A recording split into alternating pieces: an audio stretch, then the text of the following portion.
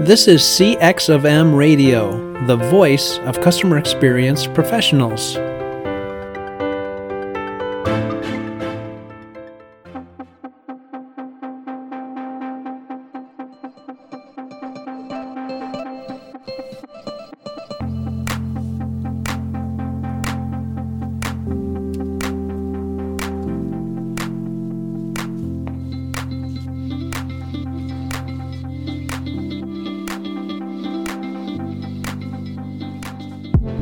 Hello and welcome to another World of UX podcast. This is your host, Darren Hood. Thanks everybody for joining me today on the World of UX. A special welcome to those of you that are listening for the first time. We are in anniversary month and we started off with a special session last week where I was interviewed as if I was a guest on my own show. Had an absolute ball talking with Tolu Garcia. I think she did a fantastic job and presented some great topics. I really love her creativity. I think she's a fantastic interviewer. So thanks again, Tolu. I'm sure she's going to hear this. Appreciate you taking the time to do that. And we are lining up other people to be on the show for the anniversary month, but we got to wait another week for that. I do, however, have when I thought about it, I consider this to be a special topic that I'm going to cover today, because what I'm going to be talking about today, it's funny how long I've been talking about the topic I'm going to cover today, but not necessarily when I'm delivering talks. And I definitely have not given the topic I'm going to cover today a lot of coverage on any one of the shows over the course of these 2 years. I've never dedicated a lot of time to this. And it hit me. Today is the day. While we get everybody lined up and we start to bring folks on, and we'll just be hodgepodging it, folks. We'll just be like talking about things from the hip. And a lot of time that's great to just have some good organic conversation. But the topic I'm covering today, I have been saying for years. I first noticed it and started talking about it in 2012. I talked about UX being under siege. No, I'm not talking about that today. But what I am going to talk about is directly tied to that. Again, so I've mentioned it, just not in a broad sense. And you know what we do on this show. You know, a lot of people out there are talking about the work that we do as UXers. When you go to the conferences, they're talking about different things that they did. Some people get up there and they just walk you through a case study. And I've heard people talk about how that's all that they see sometimes when they go to some of these talks and these conferences. And I mean, you can see somebody's case study anytime. That's not a talk. But at any rate, I don't want to go down that rabbit hole. We talk about on this show the stuff that other people don't want to. We talk about topics that, and I hear about it all the time. Folks are like, thank you for covering that. Nobody ever covered that. Thank you for talking about that. We didn't learn about that when I went through my degree program or my boot camp or whatever. I mean, there are things that are not being covered and people are running into them on a regular basis, and it leaves people confused. When they run into certain things, they don't know how to respond. And so these types of things have to be covered. The things that we cover, that's why the show was called The World of UX. That's why we have our partner operation, UX Uncensored. And UX Uncensored basically means that there are no holds barred. There are no topics that we will not cover. We will talk about any and everything. And one of the reasons why is so people can be equipped, so that people can be empowered. It is critically important. So what I'm going to talk about today, I've been bringing attention to these things for about a decade now. It has evolved. My understanding has evolved. The way I've approached these things have evolved. And the three personas or the types that I'm going to talk about today are things that, of course, they have evolved. I used to just talk about two. I used to just talk about posers and retrofits, but what we're going to talk about today, folks, is posers, retrofits, and upstarts. We want to share what these things are, why it's important to understand them in UX. We need to define them. I need to provide you examples so you know what each one of them is. How do they look when you see them? What is it that happens that represents these three things? And what's the fallout? Why is it a problem? And what happens when posers, retrofits, and upstarts are operating in UX? What impact does it have upon the discipline? What impact does it have upon you? What impact does it have upon me? So let's start this little journey, if you will. Again, I've been talking about UX being under siege for about 10 years now. That's when I first started noticing it. I didn't know what was contributing to it at the time. I just know, some of you know my background. I actually transitioned into UX full time, coming from operating as an instructional designer. You don't even hardly hear that anymore today. You don't see a lot of instructional designers, or if you do, what those people are expected to do on their job is it's not the same representation. It's quite different than it used to be, because what I talk about that I'm seeing and have been seeing in UX, I saw it when I was an instructional designer. Instructional designer was an established science. It really, you may know it under another title, trainer. A lot of trainers didn't just deliver training, whether it was instructor-led training, whether it was computer-based or web-based training, whatever kind of training it was. There was a time when the people who did the training actually knew how to structure. They knew the science of structuring the training in a way that optimized the learnability, the learning experience, if you will. And they knew what to do, what the approach was. That's how I learned to do a task analysis when I was an instructional designer. And I brought that into the UX side with me because I recognized the value of that. That's just a little side note. But what I noticed when I was an instructional designer was that there was a shift when technology came into play. I mean, there was no web-based training in 1994. Web-based training came along around somewhere between 1995 and 2000. So now, if you're an instructional designer and you recognize that people can be trained over the internet, or people can be trained just by sending them a CD with a course embedded in the CD, that's the CBT, or the computer-based training. When those things started to come about, there were a lot of people in instructional design that weren't ready for the technology. They didn't know how to do certain things. And it really, this innovation in learning that came about, it was causing some disruption. Now, when that disruption came about, it was ironic that at the same time that the disruption came about, the internet just changed everything, folks. When this disruption came about, organizations actually never really did have a strong understanding of instructional design. They didn't understand what the instructional designers were doing. They felt that they were paying too much for the instructional designers. When you go down the list of what was happening, because I don't want to spend too much time there today, when you go down the list of what was going on in the world of instructional design, long story short, it actually happened to be the same exact thing that's happening in UX today. Because what happened over time was, when you think about the fact that organizations, leadership didn't understand what they needed to understand about instructional design, and eventually the market started getting flooded with unqualified people who didn't understand the science of instructional design, and people started just putting together a PowerPoint presentation and just had somebody read off of them. People who didn't understand, who didn't do a task analysis, who didn't do a needs analysis. They didn't go through the normal modes of operation, the steps, the processes, if you will, because we had a design process then. It was called ADDIE.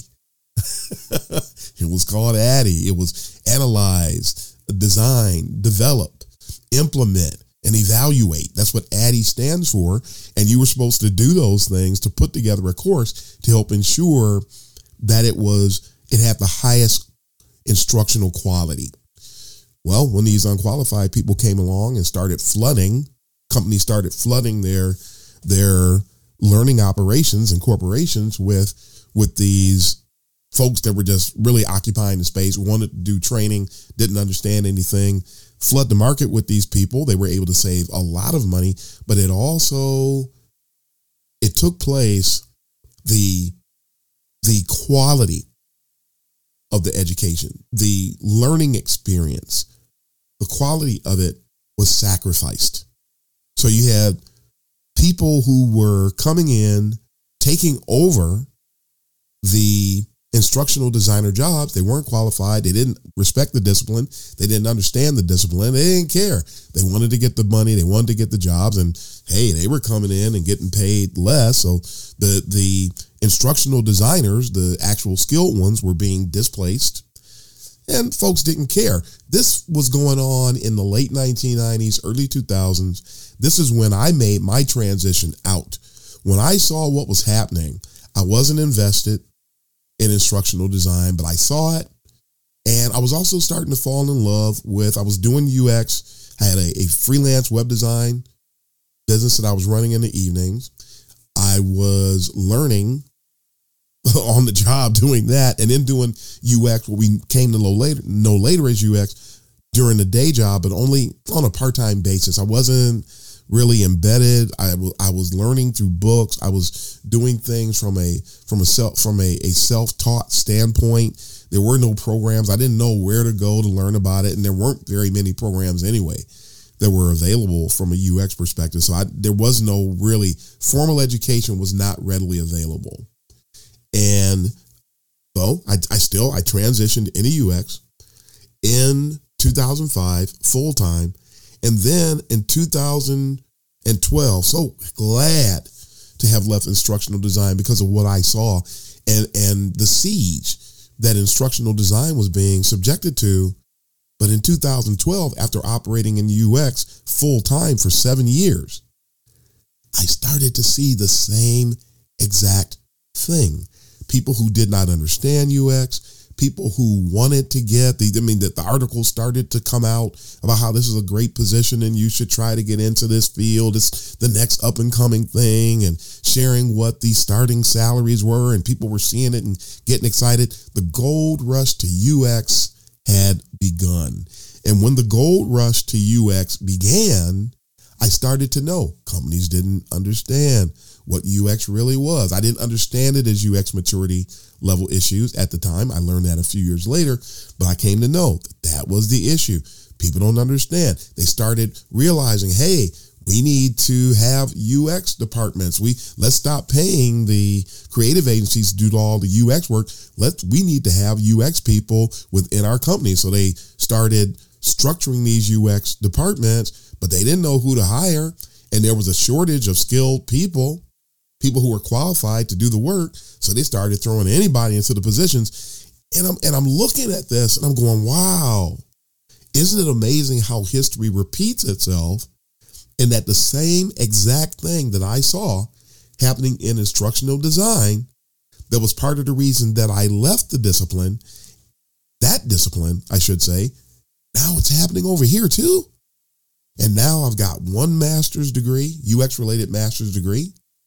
I'm working on a second UX related master's degree, and I got the second one, completed the second one in 2015. By now I'm invested. I am just flat out in love with the discipline of user experience, and saw all the terrible things that were happening. And I said, you know what? No, I am not going to abandon ship. I am not going to walk away. I am not going to just count everything that I've done as a loss and go and find another job. I love what I'm doing.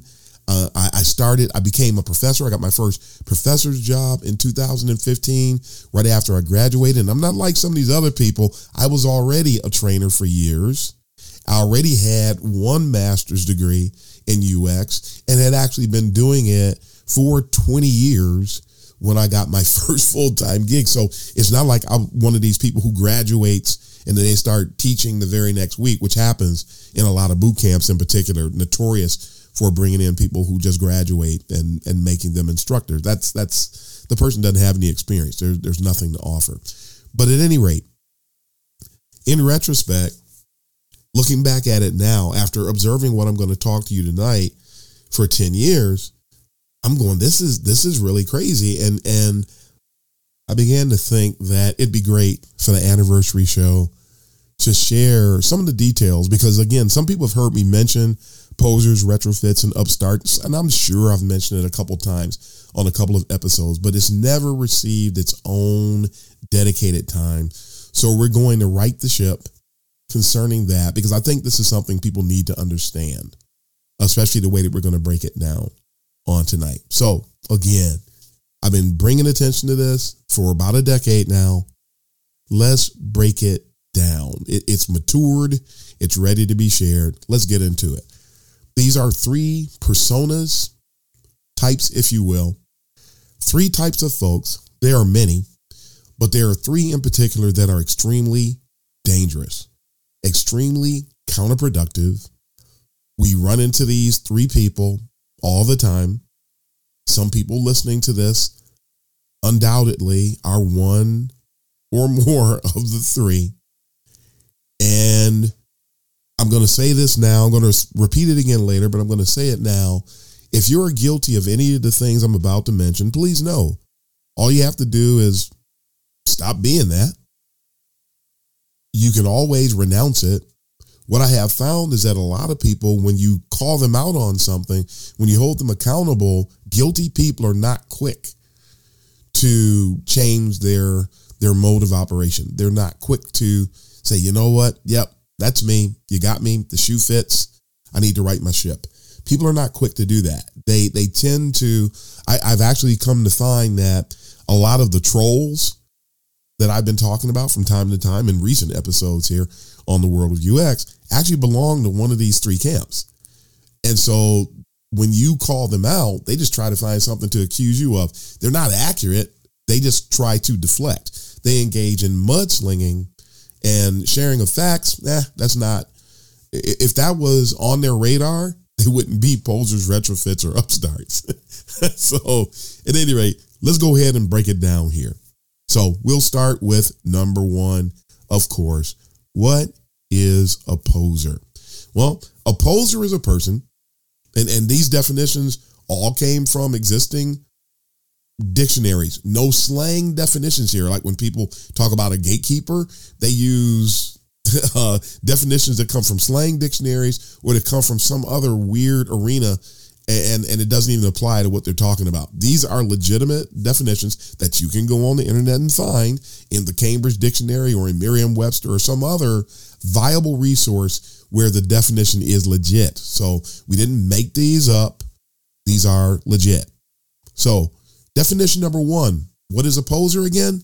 It's a person who pretends or claims to be what he or she is not. One of the key operative words here is pretend.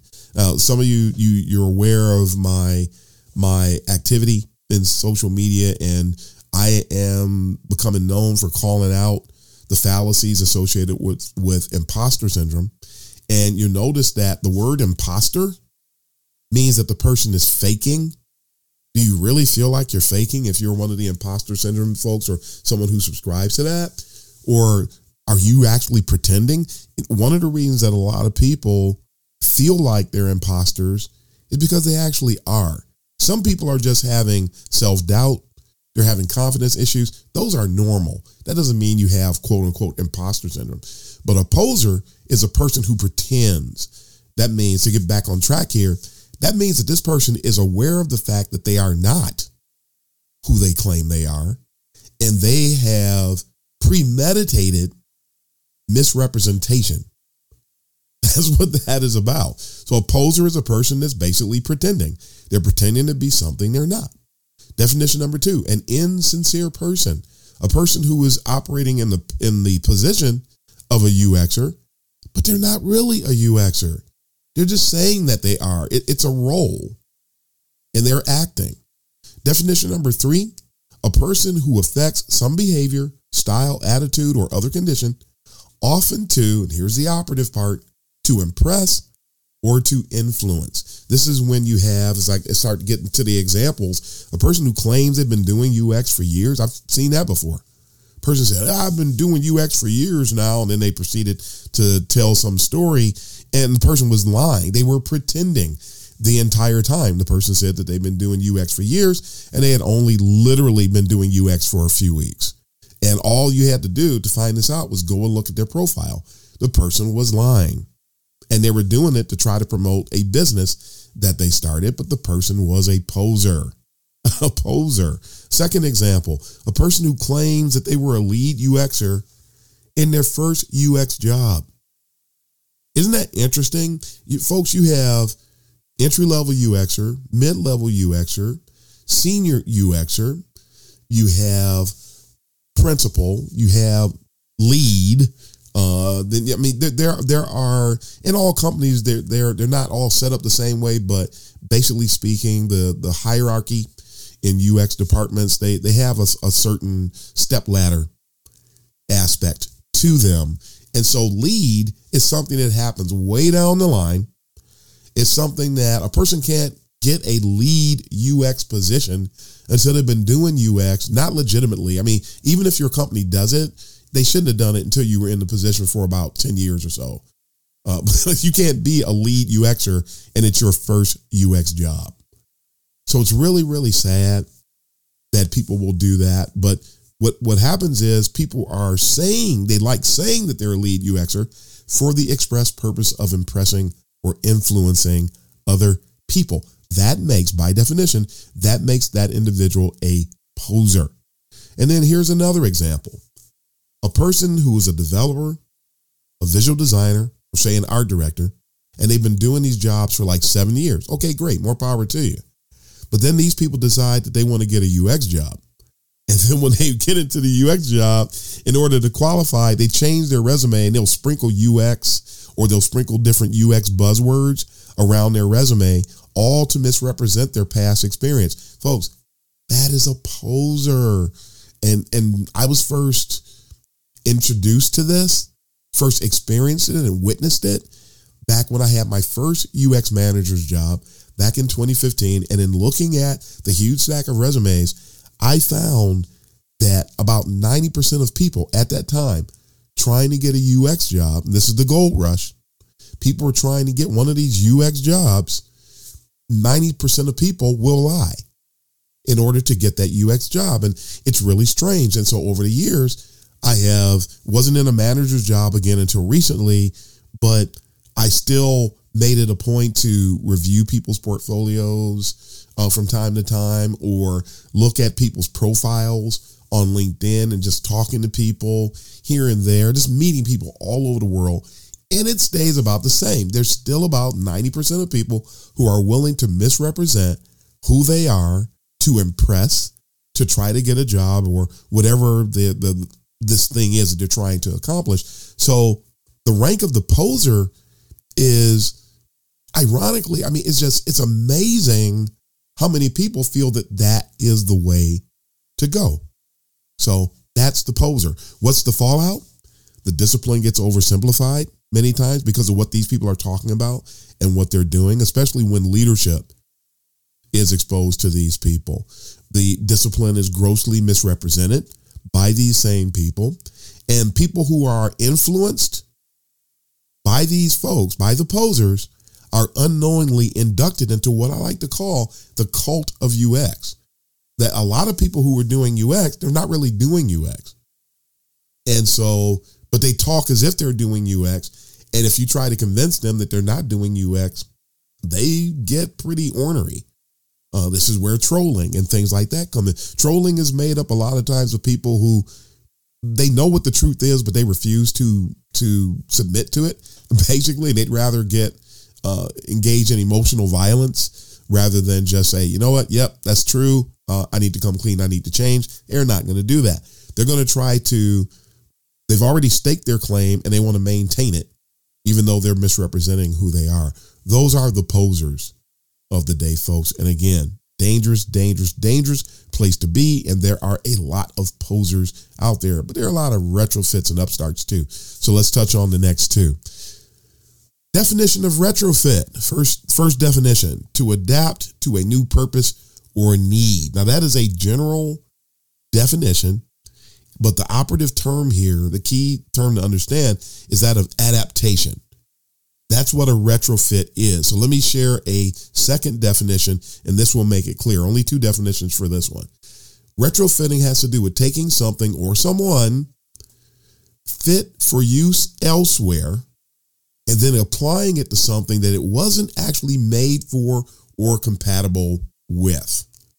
That's what a retrofit is. So what's an example? The examples will help folks to understand. Let's say that there's a company who starts a UX department.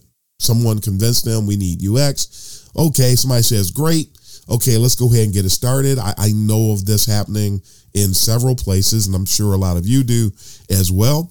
But what happens a lot of time is, instead of hiring someone, even though some do, who's actually qualified to run a UX team, many companies in that case where the UX team sort of comes out of nowhere, they just hire somebody they think that's already on the team, somebody who's already at the company that they just like to see in that role.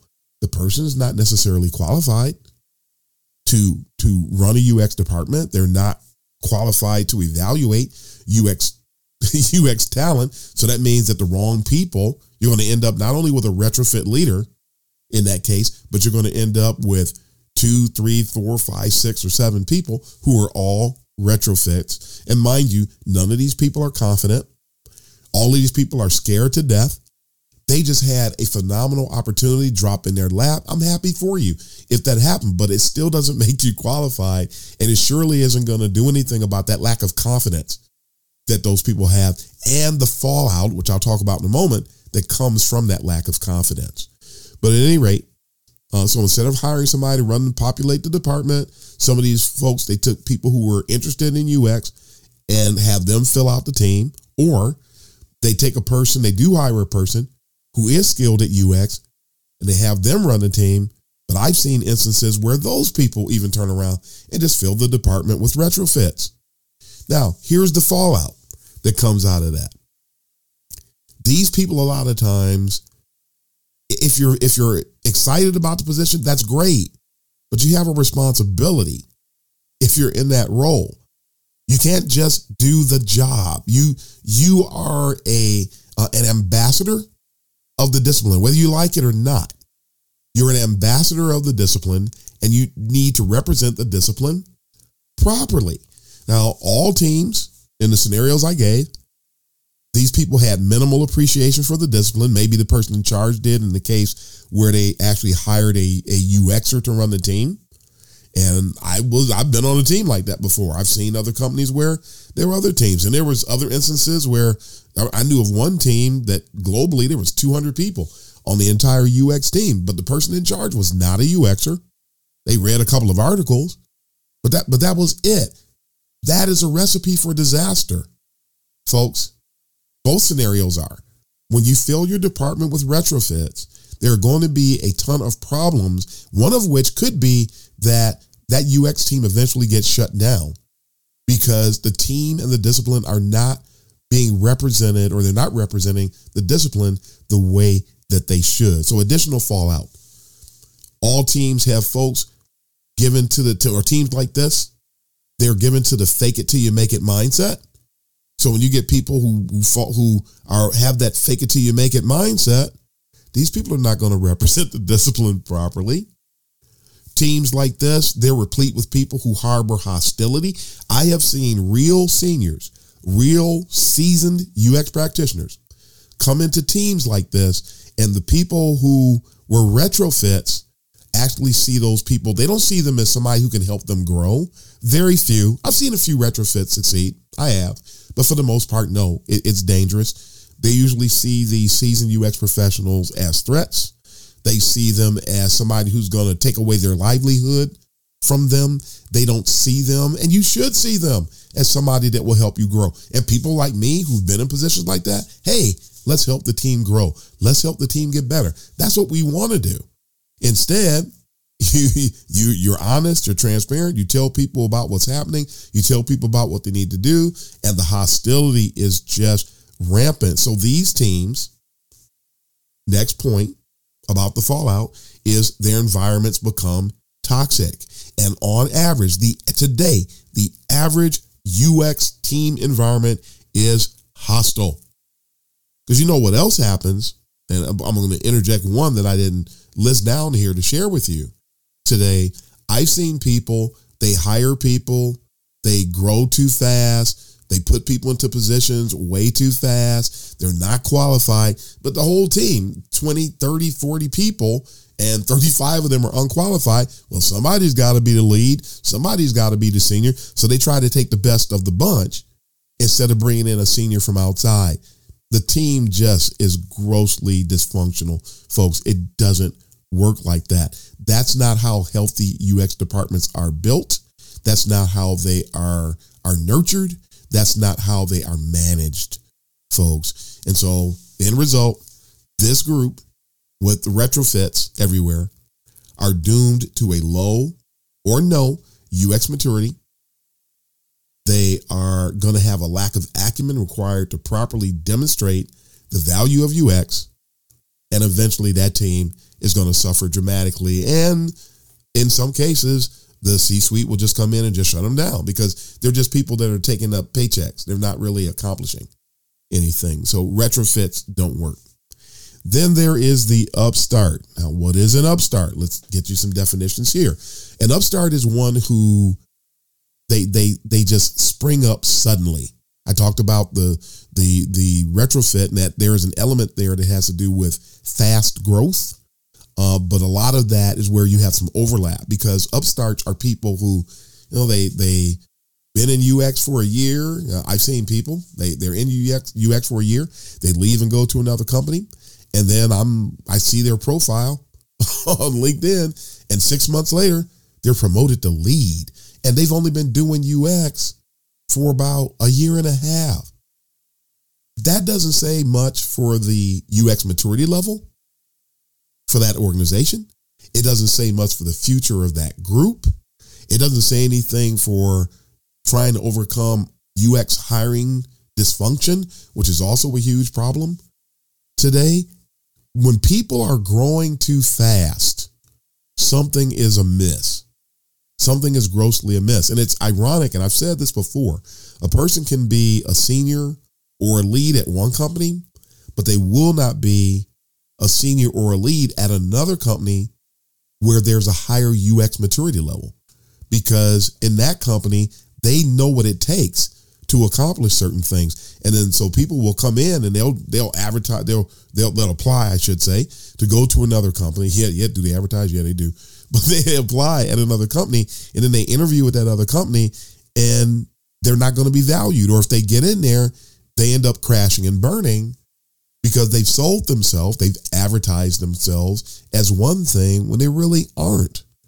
But it's because at some point in time in their career, they have this upstart factor that came into play where they just moved too fast. Another definition is a person who has risen quickly. There's that word again. This is the definition: to wealth or power, but seems to lack dignity or ability. So an upstart is a person who gets into a position before they're qualified and they just, it seems like they have all this influence. It seems like they're really an upstanding part of the UX community, but really they're not. Fast rising, no ability. Fast rising, no true dignity. They don't really know how to represent the discipline the way that it should be represented. And I've seen a lot of people in either of these three, Poseurs, Retrofit, or Upstarts, and they get to a point where they don't respect the discipline. And so they do buy into things that don't make sense. They do make suggestions and recommendations about things that they should be warning people about. And that's because they have a little bit of an upstart in them. Folks, if you have not been doing UX for 7-8 years, you're not a senior. If you have not been doing UX for 10 years, you're not a lead or a principal. If you haven't been doing UX for more than 2 years, you shouldn't be a manager. It's just amazing. And I wish the discipline was more standard from organization to organization. But because UX maturity levels are so low in those environments, anything goes and problems just come out of that. But at any rate, back to the definitions. Definition number 3, a person, especially a young one, I didn't write it, somebody else did, who has suddenly come into power or an important position. And then here's the operative part. They take advantage of it in an unpleasant way. So you have people that they come into power and the power goes to their head. And then they start saying and doing all kinds of ridiculous things. And a lot of the upstarts that I've seen, and part retrofit, part upstart on this one, they come into power, they rise too quickly. And these kind of people, they love playing the game where they want to show up somebody who's a real senior. That doesn't work. It doesn't make sense. One of the things I find really interesting when people try to show up or try to make senior UXers look bad, true seniors, is that they act as if you haven't accomplished anything. They act as if you haven't had any experience, as if you haven't seen certain things work and certain things not work. And they actually think that it actually is a reasonable thing to do to try to discredit people. And nobody should be trying to discredit anybody. I mean, facts are facts. The things I'm talking about today, these are just facts. Just make sure that you're in alignment with the facts.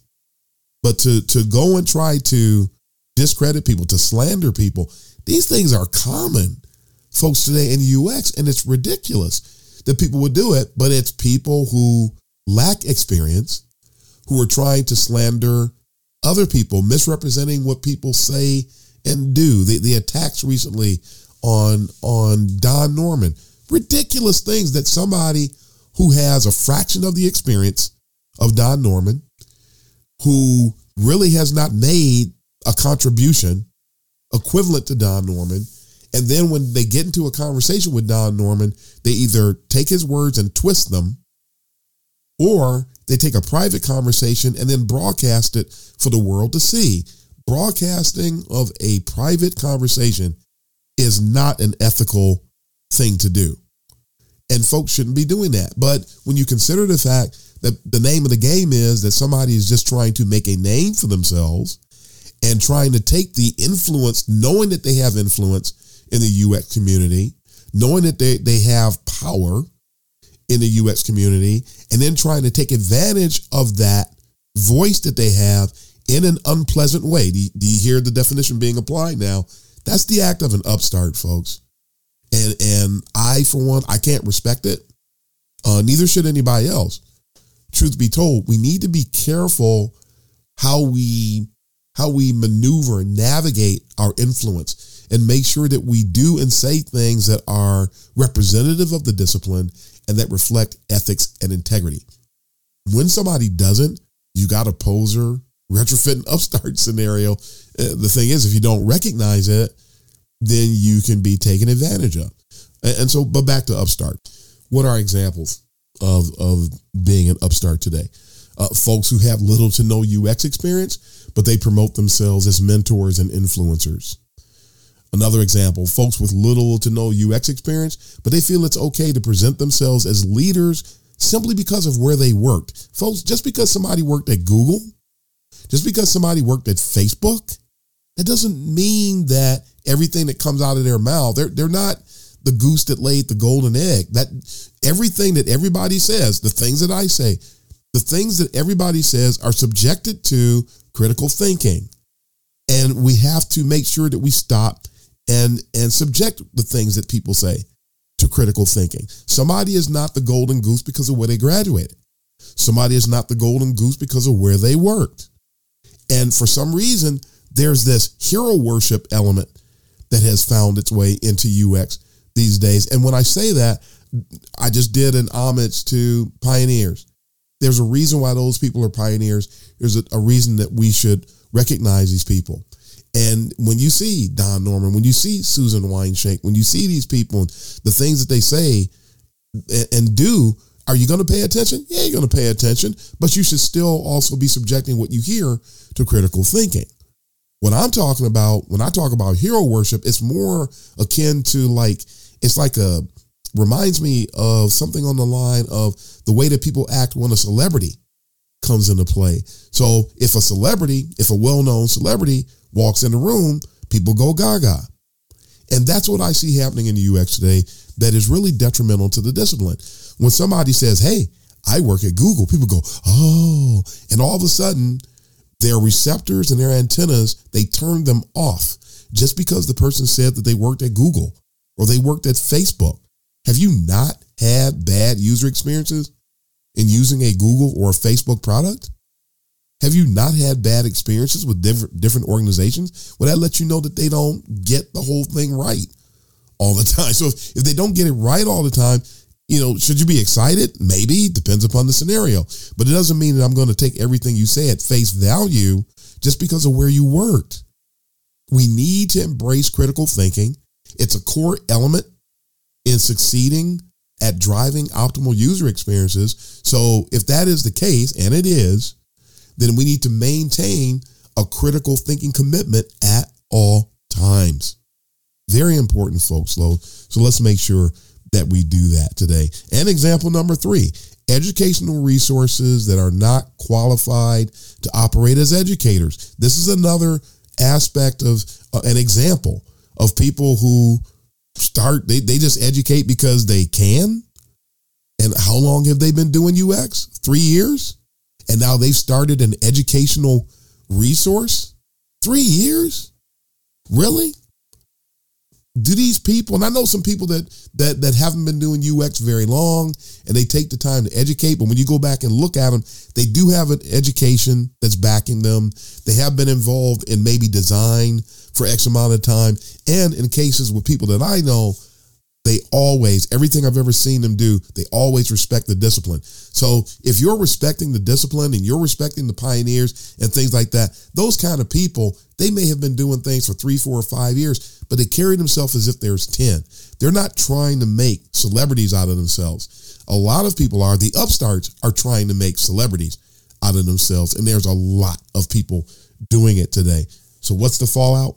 Many people develop an inaccurate perception of the discipline because of these people. Many people are misled. Sort of gets back to the cult of UX again a little bit. And then a lot of people that are part of the upstart crew, they're in the business of, or because of the things that the upstarts do, they're in the business of rebranding existing aspects of UX instead of respecting UX for what it is, understanding the foundational pillars associated with UX and respecting it and bringing it forward, and then driving that acumen in conjunction with those factors. The upstarts are just trying to come up with something new, or at least make it look like they're coming up with something new because they're trying to drive self-importance. So it's a very narcissistic kind of an approach, but it's really popular today. So this is something, again, I've never given this kind of time to the topics of posers, retrofits, and upstarts. Wanted to make sure to do this today. Wanted to make sure to cover this on today. Folks, I mean, there was a day that the people who were posers, retrofits, and upstarts, also, they were just fabricating their way into UX. Another reason, sort of digressing here, another reason why it was important to cover this. Now these people are leading the UX teams. Now these people have the director's roles. They have the manager roles. And it's absolutely laughable that this has happened. And there's fallout here. Detrimental impact to UX maturity levels. Again, bringing that up again. Failure to operate properly as a UX team and department. A lot of times when this happens, they have the failure to demonstrate value. We mentioned this before, mention it again, to demonstrate value as a UX team. And if you don't demonstrate value, the company is going to respond accordingly. And so that's not a good thing. And then these companies are also doomed to operate when it comes to hiring. They're doomed to dysfunctional hiring practices. And they can't do any better than that because they simply don't have the right people in the right place. So, folks, it's really sad. And again, this is where the troll communities come from. They are replete with Poseurs, Retrofits, and Upstarts. It's really, really sad and crazy stuff that I've been observing now for years and years and years. Some 10 years now I've been observing it. And it's really sad. It's something that's hurting us. And so what do? I mean, other disciplines deal with the same thing. People who operate in the discipline, successful disciplines, accounting, plumbing, landscaping, you name it. What is cosmetology, whatever it is, that where there is success, there is always a sense of devotion to and appreciation for the discipline. Today, UX lacks this. On average, there are too many people in UX today that are so busy chasing the buck, and all they care about is the buck, but they don't care what happens to the discipline while they're chasing the almighty dollar. You have to represent the discipline properly in order for the discipline to be healthy going forward, folks. Just really, really sad. And also, these same folks, Poseurs, Retrofits, and Upstarts, they have another thing in common too. They don't respect pioneers, and basically they don't respect anybody with more experience than them. They don't want to hire people who have more experience than them. People don't want to work with people that have more experience than them. And they're happy going out and slandering more experienced people because it's profitable. It's profitable for them as individuals. So just really, really weird, really, really sad. But again, it's also very, very common today. So this is something that, again, we need to be aware of. I mean, ask yourself, how do you react when you interact with a more seasoned UX practitioner? Are you threatened by us? Do you see it as an opportunity to learn and grow? What is it? Because there's a lot of people today, as soon as they come across us, I've seen people that they come across us and then they want to start to show how much they bring to the table. Really? We're not going to do that. We're not going to have some little peeing contest here. That's not what we do. That's not how things work. And it's not healthy and it's not necessary. I mean, a more seasoned UX practitioner knows what you bring to the table anyway. It's going to be painstakingly obvious. But when you feel the need to flex for absolutely no reason, then that's something that's going to stand out as well. Especially when I see people doing it and then when they flex, they're actually wrong. So you flexed, but you were inaccurate. Okay, way to go. So now it's clear.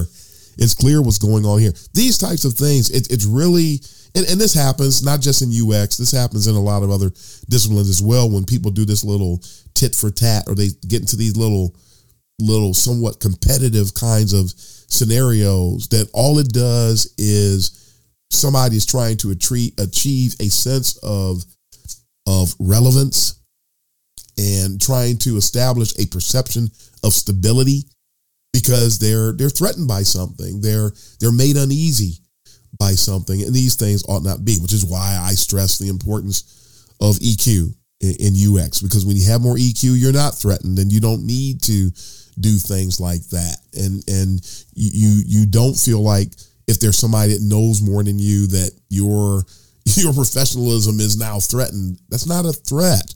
There's always somebody who knows more than us. Who cares? Be who you are. Continue to grow. Continue to be the best you can be. And that's really the only thing we want to see out of anybody, the only thing we should expect. So in wrapping up today, what are the fixes?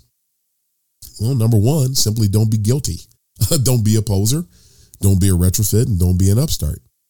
Number two, if you have been guilty or if you are guilty today, just renounce it. Stop. If you're a poser, go and become legit. If you're a retrofit, go and become legit. Build your acumen. Get some training. Connect with somebody that's going to help grow you. Be the real deal. It's not a problem. If you're one of these things today, not a problem at all. If you're an upstart, pull back. Stop trying to make yourself be a celebrity. Stop trying to make yourself relevant. Don't be like the guy that I saw who had been actually doing UX maybe for around a year and was fabricating his experience in his LinkedIn profile. The person was being excluded and kicked out of different UX meetups and groups and such because of the plagiarism that was taking place. I met people who were talking to me and then going around and sharing my words as if they were theirs, things of that nature. Why would you need to do something like that? Does that really help you do the work? No, it doesn't. Does it really help to misrepresent who you are? No, it doesn't. So don't be an upstart today. Don't feel like you need to be recognized. Don't feel like you need to be important. Drop the narcissism, because narcissism doesn't benefit anybody. So if you are, again, one of these things, renounce it. Turn your back on it. Open up your eyes. See who you are, who you've been, and then make a decision. Make a deliberate decision and effort to go the right way. And when you respect the discipline, number 3, if you respect the discipline and respect those who've been practicing in the discipline longer than you, you'll stop being threatened by us. You'll stop doing things that are detrimental. Some people out here even have trouble finding jobs because folks out here will throw other folks under the bus. It's that bad, folks. This is really happening out there today. Just because somebody wants to be relevant and wants to be seen as more than someone else. And the whole thing is absolutely, it's ridiculous. It's unethical. It should not be going on today. Respect the discipline. And yes, that includes how you represent other people. Respect the discipline. And the respect for the discipline will help vault all of us forward when we do that. So, finally did it, folks. Here's the coverage on Poseurs, Retrofits, and Upstarts. Let's make sure that we're embracing these definitions. Let's make sure, again, that you're not one of the guilty parties. And let's take the discipline forward. We all benefit. It's worth it. And I hope that folks will join me in this effort. That is all the time we have for today, folks. So again, celebrating our 2nd anniversary. We will have guests. We should have guests next week. I hope everybody's able to make it because people are busy, but we'll do everything we can to bring the guests on so we can just have some nice little coffee house discussion and talk about UX and share thoughts with other folks, other leaders in the discipline around the world. Love to hear what they have to say to everybody, and I'm looking forward to the dialogue. But until next time to sign off now. This is the host of The World of UX, Darren Hood. Happy UXing, everybody.